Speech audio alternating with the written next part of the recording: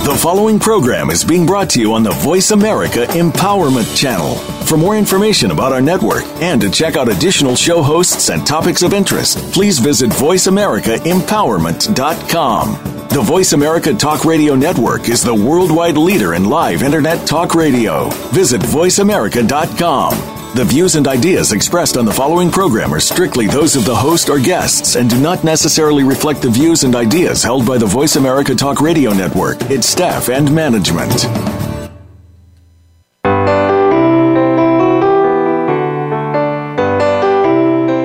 Have you lost a loved one recently? Do you find it hard to move on with your life? There are lots of questions and a quest for a solution. Where do you start? Welcome to From Morning to Morning with your host, Rabbi Mel Glazer. Rabbi Mel and his guests are here to guide you through the different stages of grief and help you heal from your loss. You'll come away with a much better understanding of how you can move forward. Now, here's Rabbi Mel. Good evening, everybody. It's good to be with you again.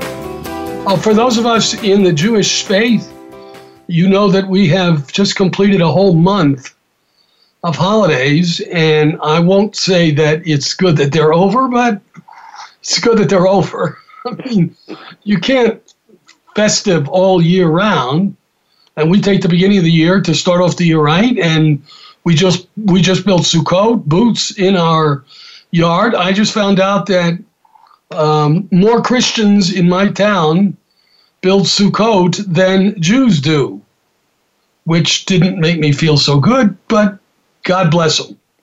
So my guest this evening is Dalia Abraham Klein. She's a published cookbook author, which is not what she's going to talk about. Her first book is called Silk Road Vegetarian, Vegan, Vegetarian, and Gluten-Free Recipes for the Mindful Cook. That was 2014. And Spiritual Kneading Through, that's with a K, Spiritual Kneading Through the Jewish Months. That was 2015. And this book that she just published, Dalia, what was it, a week ago? About 10 days ago. Yeah. So my listeners, we have a famous author who just published a book, which you must buy. It's called Necessary Mourning, and it takes you along the path from death to life. I was going to say from life to death, but that's not exactly what it does. Although there are some passages that do that. She takes you from death to life, and she takes you on the journey. You know, how do we mourn somebody? What are the rituals involved? And what's the reason behind the rituals? As she and I were talking a couple days ago, we agreed that there's a how and a why. So there are rituals connected with how Judaism views death and mourning and loss, and we do those. But there's a why behind the how, which is in Hebrew called kavanah. It means intent. It means understanding and bringing it into your own body and soul, why we do the things that we do. So, Dalia is going to teach us. She's a great teacher. You'll hear as soon as she starts talking. She's a great teacher. So I told Dalia that I didn't get her book until late this afternoon, and so I didn't get a chance to read all of it, but I will. But I did make some notes. And the first question I want to ask you, Dalia, is about the title. Why did you call it Necessary Mourning when you know that most people in America don't find mourning necessary? I think that was precisely the reason why I had to title it Necessary Mourning, because I felt like we live in a death-defying culture where we live with suppression of feelings, with prescription drugs, with plastic surgery to change your facial expression, all the suppression, with cushioned coffins for the deceased as if they're having a long sleep, sometimes in a suit, in formal attire.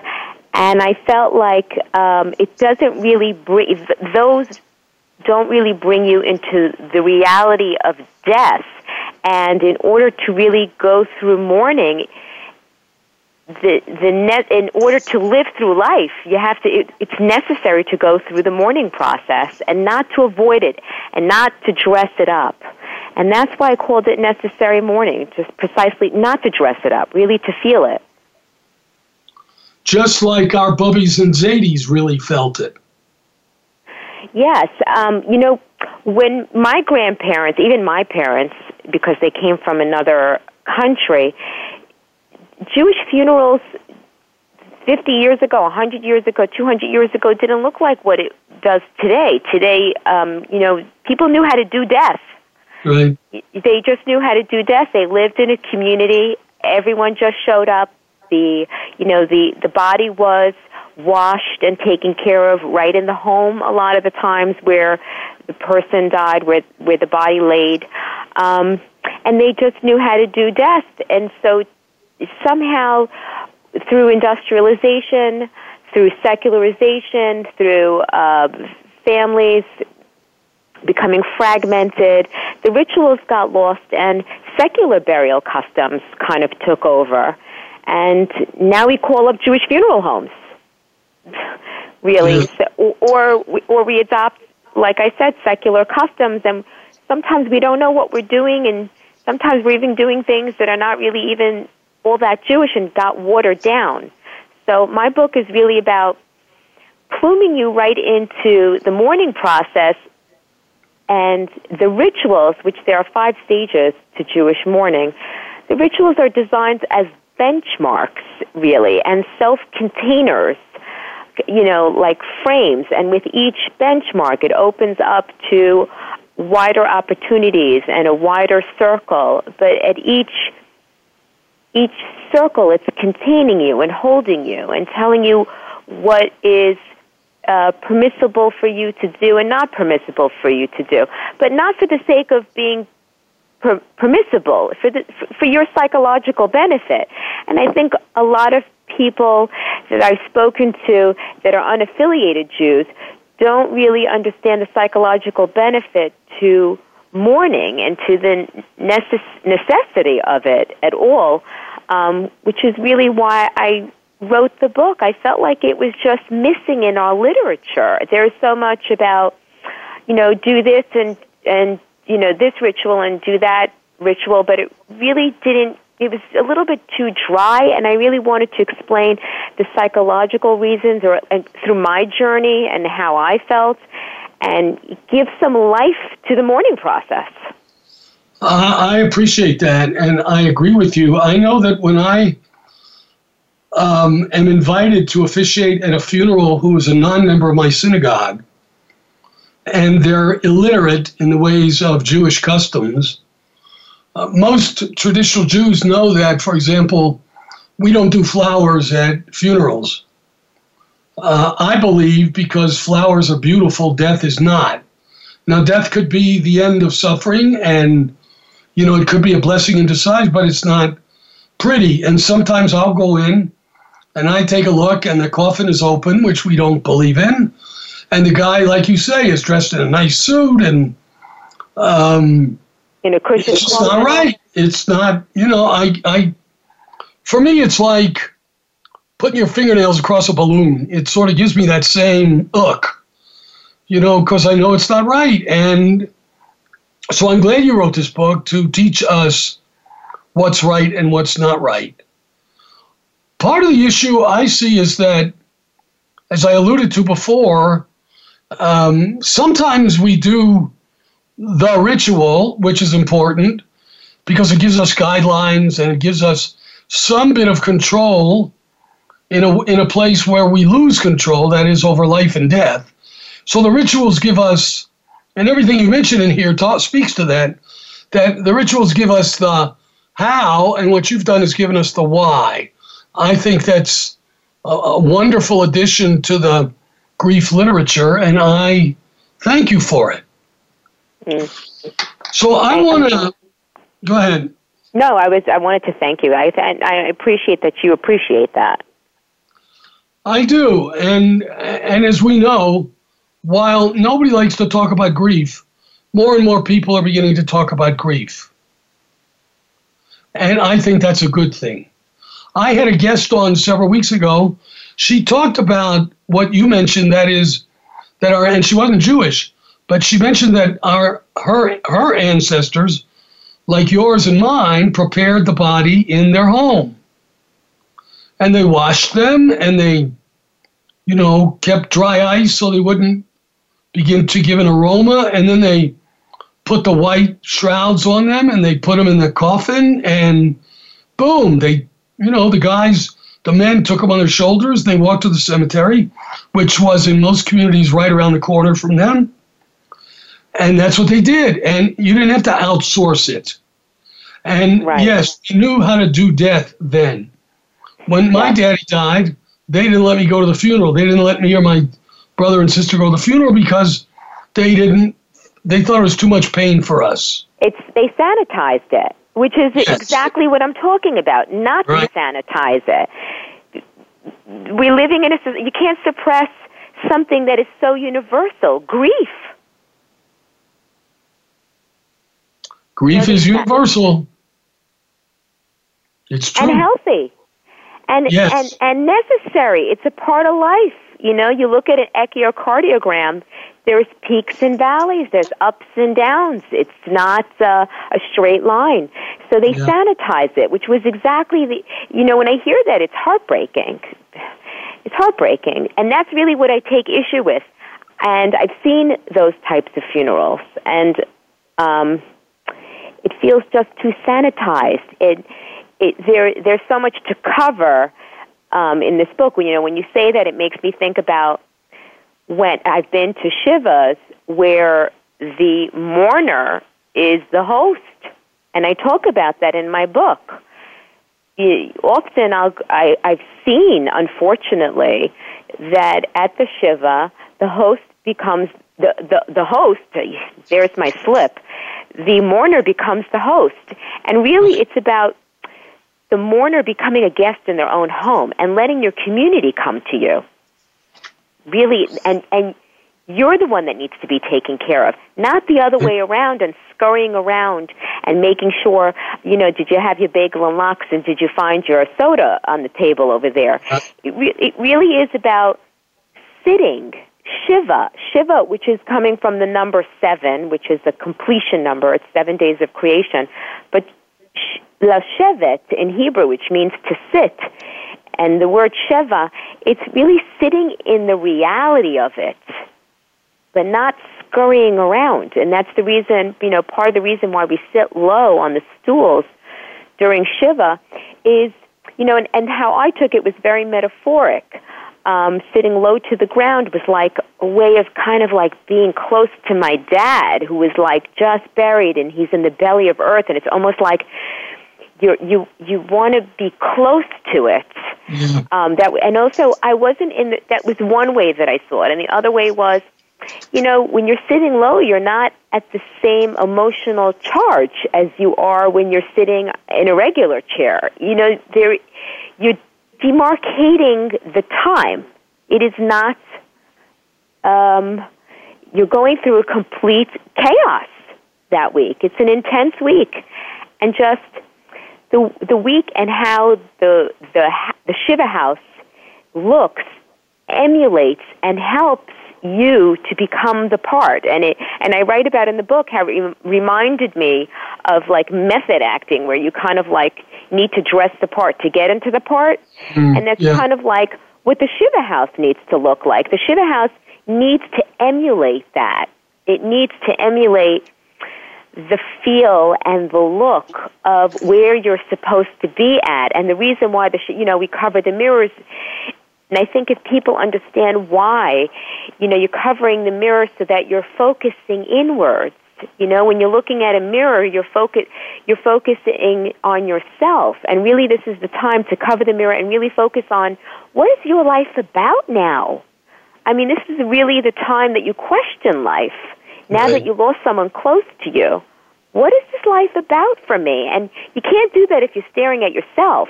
But you kind of like have to kind of close yourself into this darkness.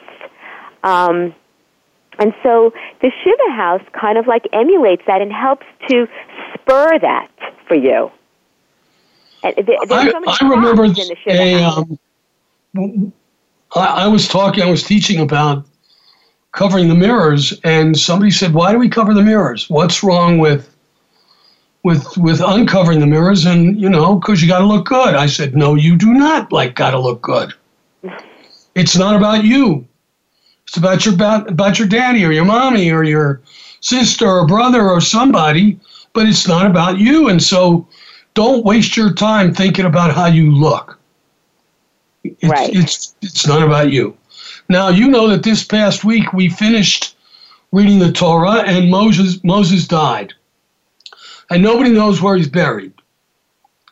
So a wonderful teacher of mine at rabbinical school said, "Gentlemen," because when I was there it was only gentlemen. "Gentlemen, why do you think nobody knows where Moses is buried?" And of course the official reason is because he should not become an icon. You shouldn't go to his grave and, pray that you get pregnant. Right. There's no special power to Moses. The other thing he said, this rabbi said, we can die, but our important missions do not die with us. And Moshe could die because he knew he had Yehoshua to fulfill the mission. And I always think of it that way. When I die, I'm gone. But the people who have learned from me and learned about grief, they're still around. So I'm really not gone. I'm still here. Right. And I told them if they make a mistake, I'm coming back and getting them. You have to remember the difference between life and death. You mentioned one of the ways that we refer to the dead is niftar. Would you talk about that a little bit? So niftar means actually call off end of duty. The niftar is kind of like the end of duty. So when we talk about, and it's basically the physical duty in this world.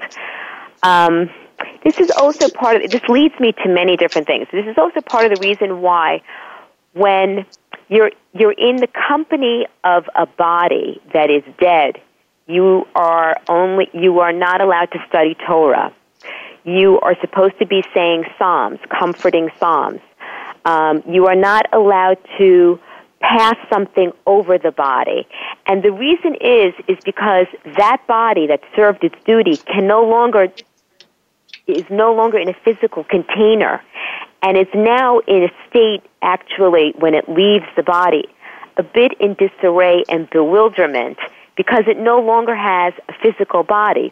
Out of respect for the body that can no longer function and has been called back to duty, which is what niftar is, to be called back to duty. Out of respect, we don't do physical things in front of the body, not to cause more grief. And that is how much respect we give to a dead body, to a niftar, when it's called back to duty. And our obligation is, because they are no longer in their physical body, it is our responsibility to carry on their physical deeds. And exactly. The year is designed through the rituals to engrave that person into you so that you become the physical body. You manifest. I write about how it's very customary to give charity when someone dies, as a year score to give charity. And I thought about this, and there was something very poignant for me when giving charity. My father was a very charitable person, and the charities lost the donor, basically, when my father died. So in order to carry on the legacy so that they wouldn't lose a donor, I felt the responsibility to continue to give on his behalf. Right. And that's the beauty of how we continue life. And when you see it that way and you start to be very mindful of the mourning process and the psychological insights that are to be gained from mourning, first of all, not only is it comforting because you don't feel the person is so far away, because truthfully you can embody them within you. You know, I also talk about in the book how every time I get into my car, I always have the radio on. So during the year of Avelut, which Avel, you know, you're an Avel for the year. When you're mourning for a parent, it's for a year. You're called an Avel, which actually means withdrawal. So during that year, every time I got into my car, I didn't have the radio on. And the thing is that the silence and the fact that I was doing something different for that year actually brought me closer to my father through the void. Yep. Danya, we got to take a break. We will continue when we get back. Everybody stay with us because Danya and I have lots more to talk about.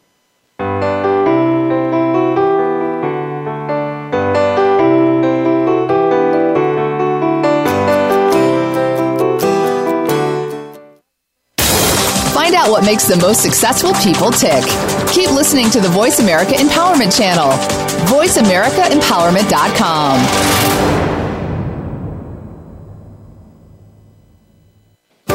Believe it or not, the Bible talks a lot about grief and healing and can be a powerful source for us to move forward. For example, after Moses led the Israelites out of Egypt where they'd been slaves, they wandered in the desert for 40 years before God would let them into the Promised Land. God only wanted those who'd been born free, who'd never known slavery, to enter Israel. Those who had been slaves had to die out before their descendants would be allowed to enter the Promised Land.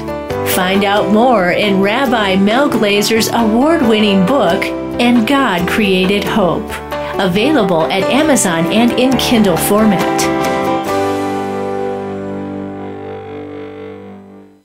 When you're wandering after a life loss, you're really wandering in two directions at the same time. Part of you wants to go back, and part of you wants to go forward. That was also true of the Israelites when they were wandering in the desert with Moses. They didn't want to go back to being slaves, of course, but they did want to go back to the familiarity of home in Egypt. It was predictable and known, and they were afraid, like everyone is, of the unknown. Find out more in Rabbi Mel Glazer's award-winning book, A GPS for Grief and Healing, available at Amazon and in Kindle format.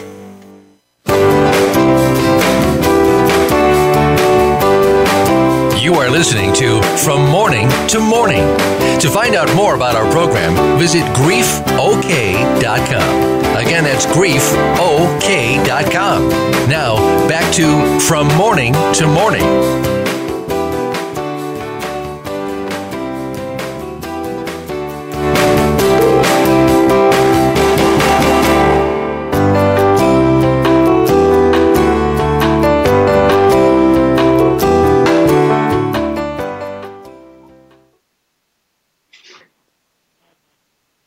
Okay, we're back. I'm back. This is Rabbi Mel, and the show is called From Morning to Morning, and that's what it's about. And so this week, my guest is Danya Abraham Klein, who has written last week, by the way, 10 days ago, the book called Necessary Mourning, which leads you on the path. Her subtitle is Healing the Loss of a Parent Through Jewish Ritual. And we've been talking about those Jewish rituals and what they mean and why we do them and all that. So, Danya, I wanted to ask you, you had talked about the meal of condolence. So let's talk a little bit about that.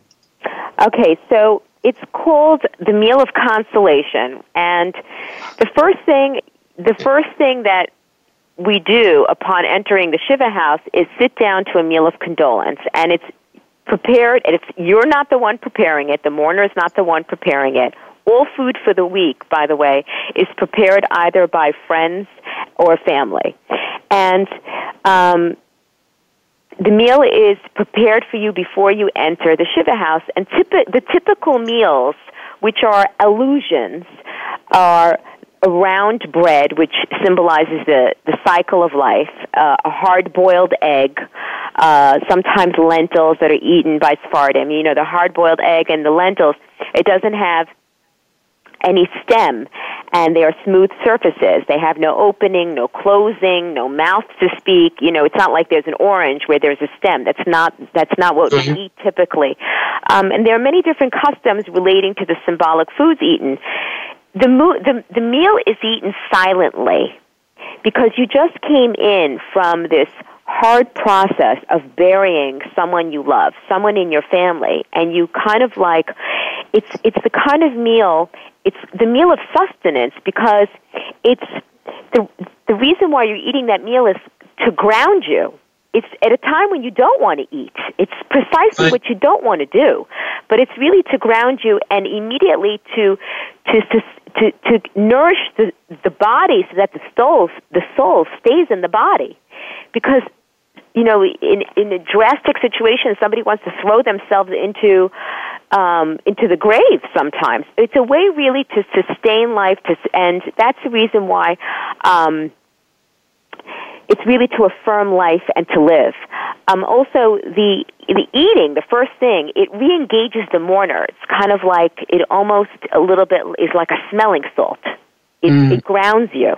It brings you back to the reality. And that's the reason why that we have that first meal. That's the first thing that you do when you enter into the Shiva house, is you sit down and you eat silently.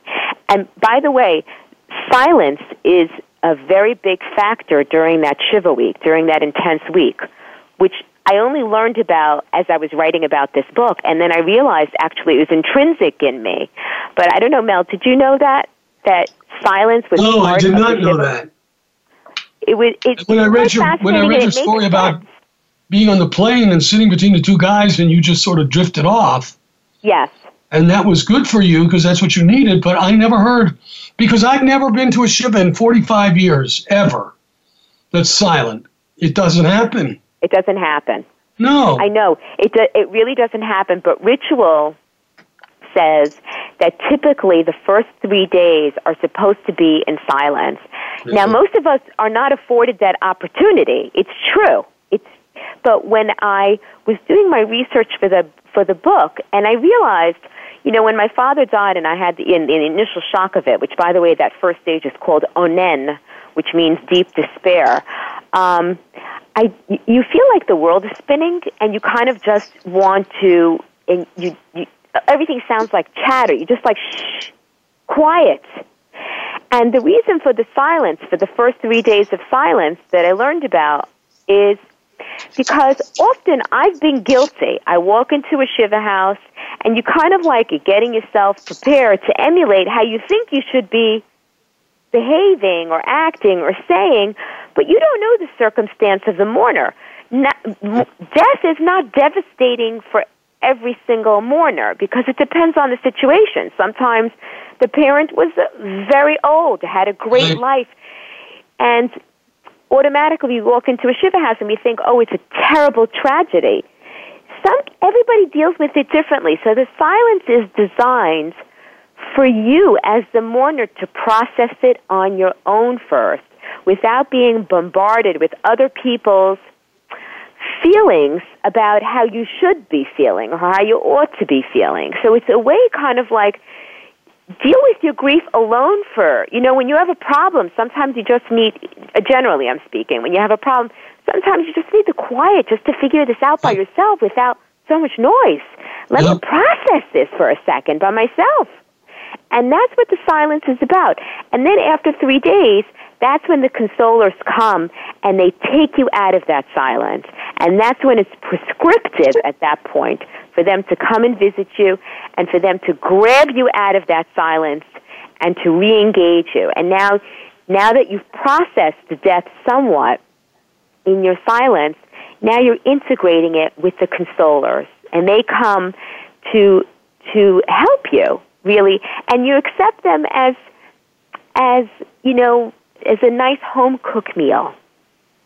You know, that's how you accept them.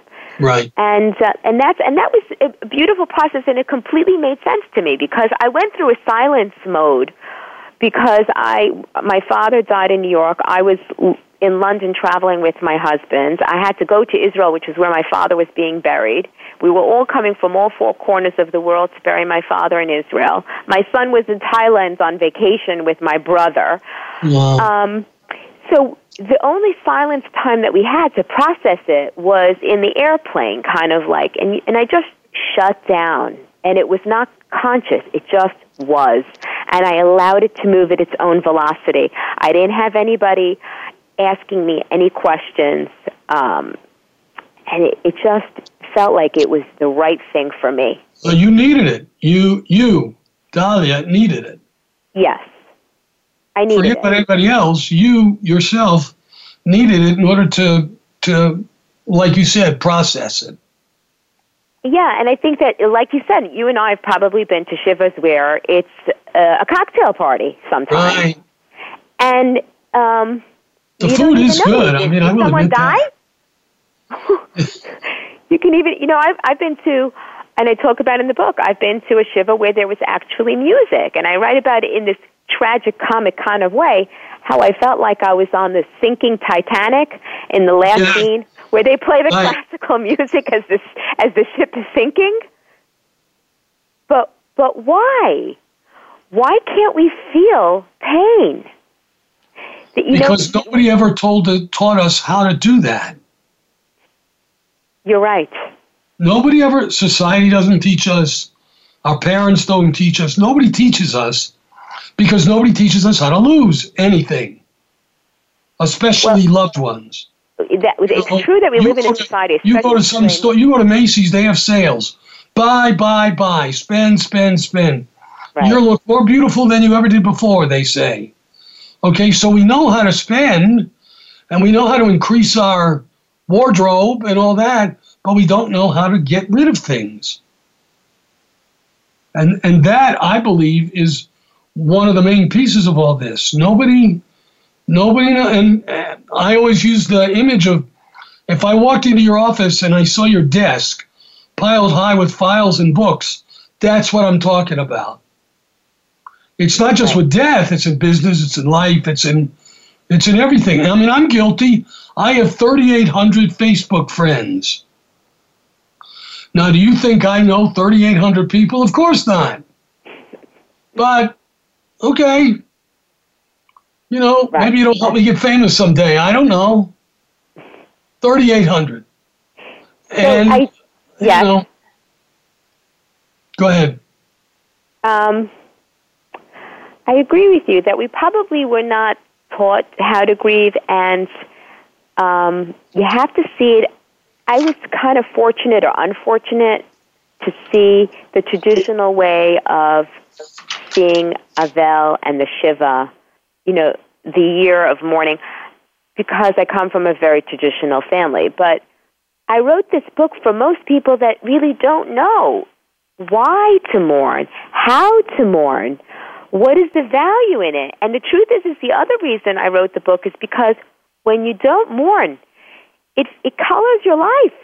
It festers in every single aspect of your life. And I write about some vignettes in the book where grief just creeps up on you. And that's why the Jewish ritual in its psychological brilliance is really about facing death. But when you say letting go. Sorry? Go ahead. It's not about letting go, but the year is really about engraving this person into you, embodying them into you, not pretending like they're on a vacation, not pretending they're on a long sleep, but valuing their life. And how do you value their life? By carrying some of them with you. And that is eternal. And I think what I learned through the mourning process is that if there is a rainbow at the end of mourning, it's immortality. That's what I learned. I talk to my people a lot about what they think happens after physical death. And, it's a lot of people still believe that there is a physical place called heaven and a physical place called hell. And if that's what they believe, I support them. I don't believe that. I believe that you live on in memories and life lessons and legacies. So my job is not to tell them what's right, because nobody knows what's right. My job is to comfort them, and that's what I try to do.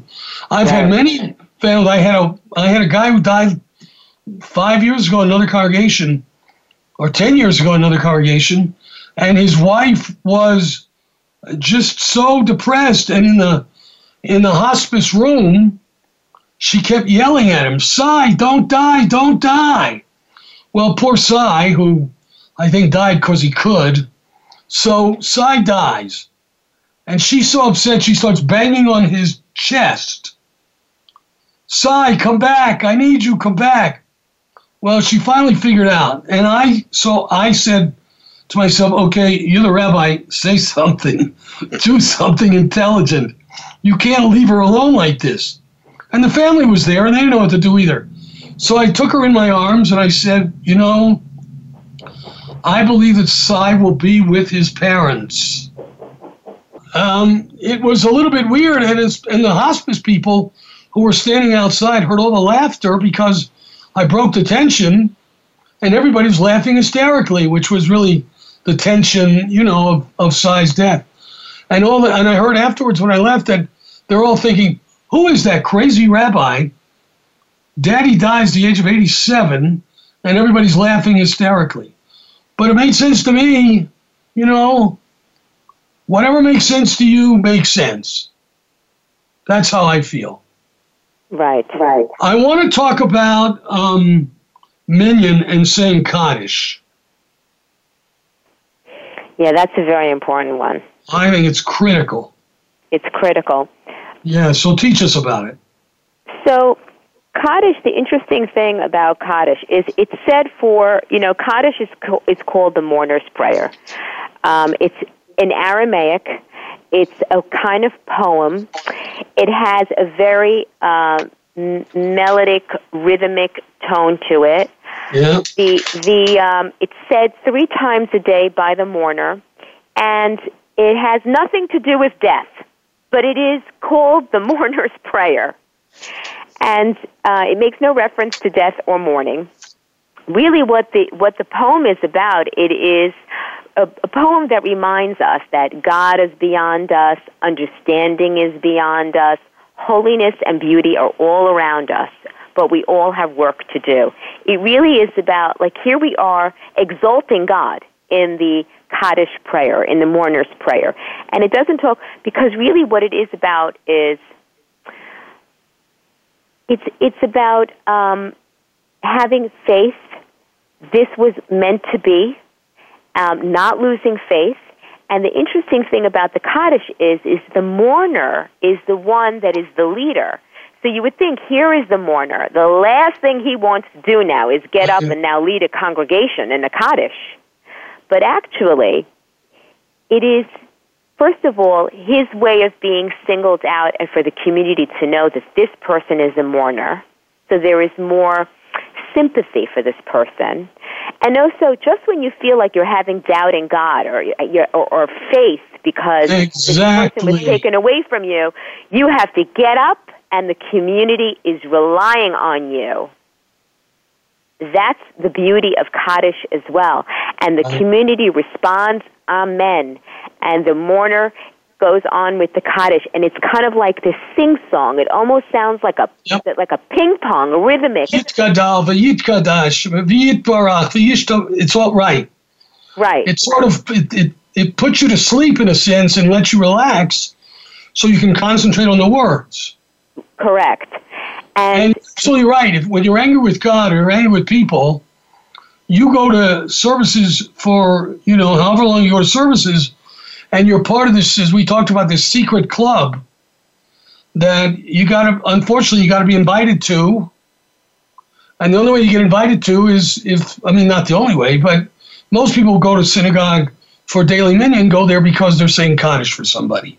So that saying of Kaddish can strengthen them and lessen their anger, if you will, at God, who, they could say, well, why did God do this to me? Well, we don't know, but we pray to God, and it can lessen your anger at other people. Maybe you're angry at his friends. Why did they come see him at the end of his life? Or or who knows. We got to take a break, unfortunately, I'm sorry to say. So we will be right back. Don't go away. Dahlia Abraham Klein and I are not finished yet.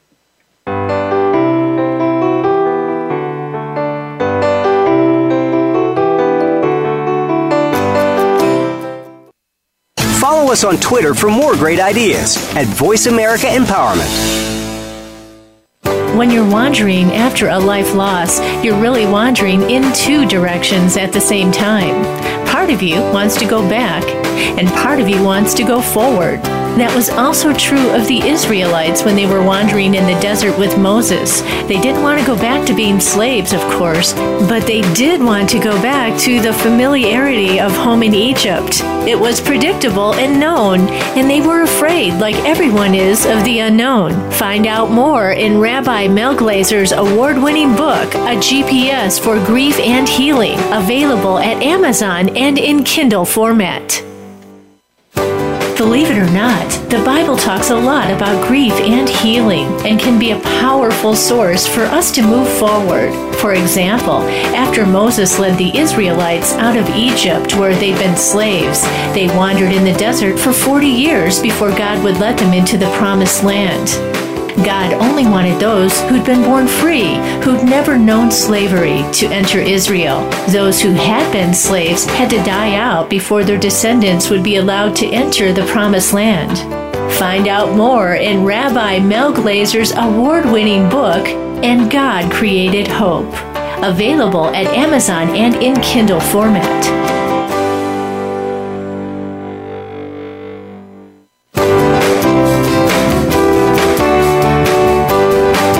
You are listening to From Morning to Morning. To find out more about our program, visit griefok.com. Again, that's griefok.com. Now, back to From Morning to Morning. Hello, everybody. Rabbi Mel back with my good friend and my guest, Dahlia Abraham Klein, who just wrote a book that was published only 10 days ago.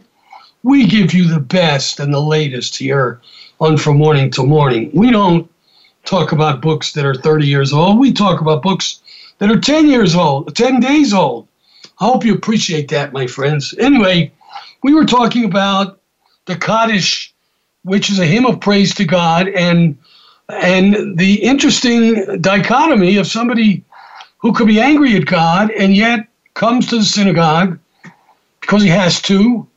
And not only does he come and be part of that secret club called a minyan, the prayer service, which is a secret group of mourners, many of whom stick around after their time of saying Kaddish is over. They help to support future mourners, but they have to lead the service. Now, some of them do it every night, some of them don't do it every night, but it doesn't matter. To get up in front of a congregation and lead them in prayers, you know, is pretty awesome when you think that a week ago you were angry at the world because your daddy died. What else, Dahlia? What else you got to say about Kaddish?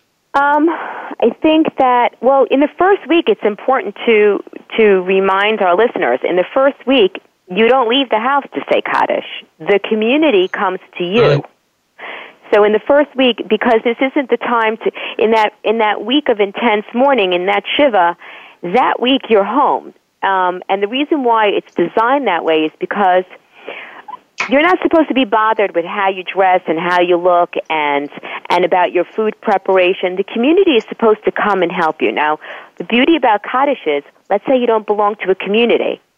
So anywhere you go, anywhere in the world, you can just look up mykaddish.com, which is in the back of my book and the resources. You can find a Kaddish anywhere in the world, and you just walk in there. The minute they see you leading a Kaddish and reciting the mourner's prayer, everyone knows that you're in mourning, and there is a consolation there. There is sympathy there. And so it's important, you know, so in the first week, the community comes to you, and thereafter, you go to synagogue, and you're supposed to say Kaddish 3 times a day, and it's kind of like an instant community, and you find yourself, and you realize that, you know, something that to live as a Jew is to live in a community, and it really helps. And there's so much beauty to having a community bolster you and help you through. And really, that's how Judaism in general has survived thousands of years. We're one of the oldest civilizations, and it's partly because we lived in communities. And that's also the beauty of Kaddish. So I think it's important for our listeners to know that it's kind of like a way to have an instant community when you don't belong to one.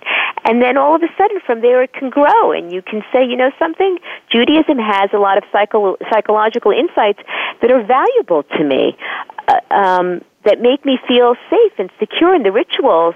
And something about doing the rituals also, you know, Sigmund Freud, he said that rituals are very healthy for you because it can rewire the brain, you know, and for positive, when it's done for positive things, it can rewire the brain. And that's what you want to do also. You want to get yourself out of the funk. And this is a way also to help you. The rituals are like benchmarks to help you also. So I think that's what's important about Kaddish. There's a beauty of unity there. It creates a wellspring of support. And even when the mourner is absent, by the way, you know, someone that's been there regularly, so all of a sudden the community's like, okay, where is he? Where is this person or she? And they look out for you because you've become the fabric of this community. And that's also the beauty of, you know, that's just a byproduct of saying Kaddish. You know, we were talking before about why things are not the same as they were in terms of Jewish ritual.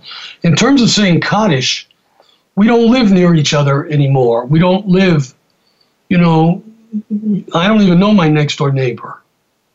And I don't live in a Jewish neighborhood. There is no Jewish neighborhood in this town. And when there was, you know, you could observe Shabbat together and you could observe the holidays together. And if you had to go to shul to say Kaddish, you knew that you had friends who would go with you, because that's what a community is about. Today, unfortunately, when we live all over the place, it's harder to create that. Yes. And the other thing that I wanted to just mention, and you mentioned in your book, is that the whole process is a gradual process. You know, you come. It's like when somebody comes to my shul for the first time, they sit in the back row. Now, the reason they sit in the back row is not because they want to be closer to the food that comes after the service. That's not the reason, although I laugh with them about it. But because they're scared, they don't know what's going on. They're not, you know, and so little by little, when I see them moving up from the back row, I know that something is happening inside of them. Well, it's the same thing with saying Kaddish and going to Minyan. You know, when you first go, you may not know any Hebrew. You may not know anything. You can't conduct a service. You just can't do it. But little by little, you learn it. You listen to other people, and you find yourself tutors, and so by the end of 11 months, you're a pro. And which means that you can teach other people to do it, and so the process goes on. I love that. And that's the beauty of our religion also. It's a father to son. It's a father to son. You know, the oral tradition was typically transcribed father to son, and that's really, and it was learning, and it was living the life of a Jew. It was just living the life of a Jew. It just was. And what you're saying is very true. That, you know, everybody, and then slowly, you learn more each time. You know, with each passing day, you learn more and more, and the community embraces you, and hopefully you have more interest to learn what it has to offer you. And it could be an opening to that learning. So let's see, there's a class that takes place after Minyan is over. Right. So you could figure, well, I'm already here, I might as well stay. And then you're on your way. And then, I mean, that's the wonderful thing, that from death comes life. Yeah. Death is, I like to say, the greatest gift that God ever gave us. If nobody died, nobody would ever learn anything. Because, well, why should we? What's the point? Right. If we don't value life, you should be scared of that.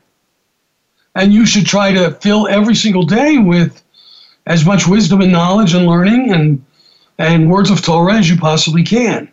Now, I want to ask you a little bit deeper question that has to do with you. You've written a wonderful book, and you've talked about the how and the why. So my question to you is twofold. One, how did you feel when this book was finished? And second, what does Dahlia Abraham Klein believe is going to happen to her when she dies? I felt it's always sad to end a book, I have to tell you. There is a little bit of sadness because it's a baby that you're letting go. Right. But it's the baby that you have to let go because you brought the baby into the world to do something fruitful. That's the reason why I wrote this book, so that it should be impactful.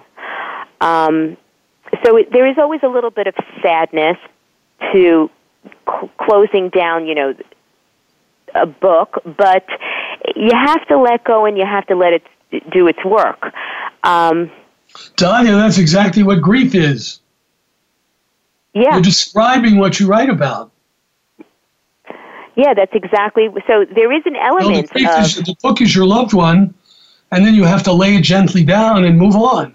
You just do. You just got to, and you've got to believe that you did the best you could do. Right. The wonderful thing about writing a book, though, as opposed to people and interpersonal relationships, is you are the author of your book. Yep. As opposed to interpersonal relationships, which are so much more complicated. Of course. You have to look at you as well as the book. Now tell me, because we've got 4 minutes till we have to say goodbye, what do you think is going to happen to you and your soul? I know what's going to happen to you. You're going to be buried in the ground and covered with dirt in a pine box, and that's what's going to happen to your body. But I'm not interested in that. I'm interested in what happens to your soul. What do you think will happen to your soul when you leave? Well, I can only say that I hope when I leave this world that my soul has really, that my body has fulfilled its duty, and my soul, it will, I think, it's very strange, but I feel like with my father, I feel like whenever I think of him, I feel like I'm calling him down. So I feel like he's up in the celestial planes somewhere. Right. I can't tell you where, but I feel like the way that I bring him down is when I do something that I know embodies him or is characteristic of him, and I feel that we can just draw our loved ones down just by thinking about them. Yes. And there's this kind of like glow, and I have to say, I hope that I've had an impacting life here. I hope that my life meant something. I hope that, I believe that everybody's here to do something. We all have a job here to do. We all got to figure out what it is.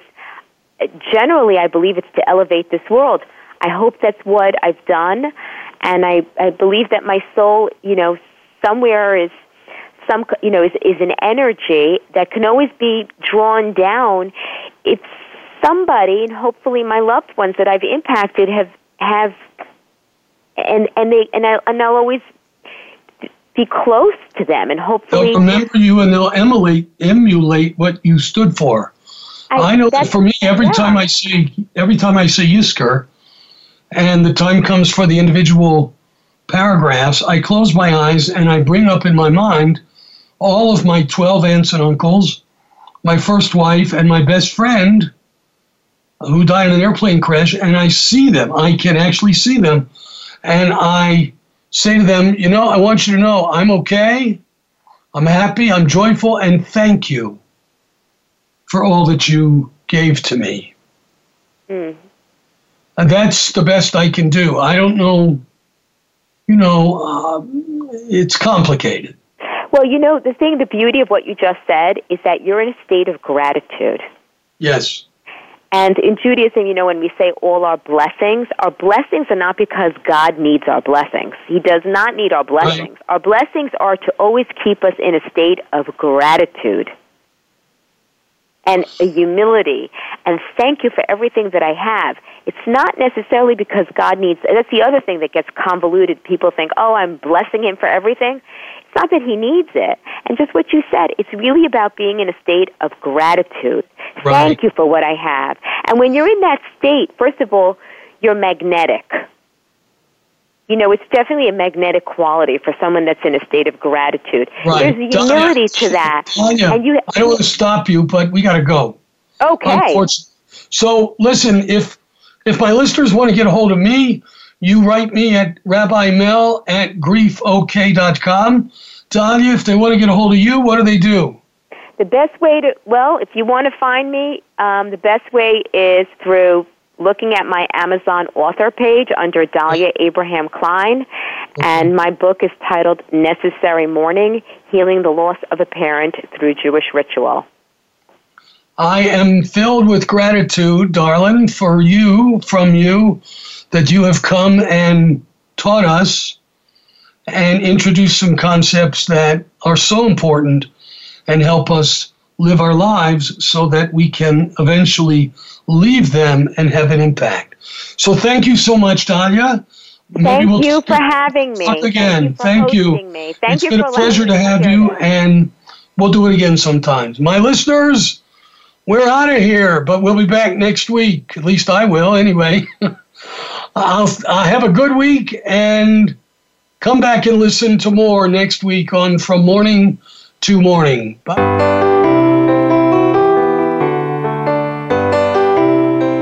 Thank you again for joining Rabbi Mel Glazer for From Morning to Morning. Please tune in again next Thursday at 8 p.m. Eastern Time and 5 p.m. Pacific Time on the Voice America Empowerment Channel. We're wishing you strength and hope in the next week.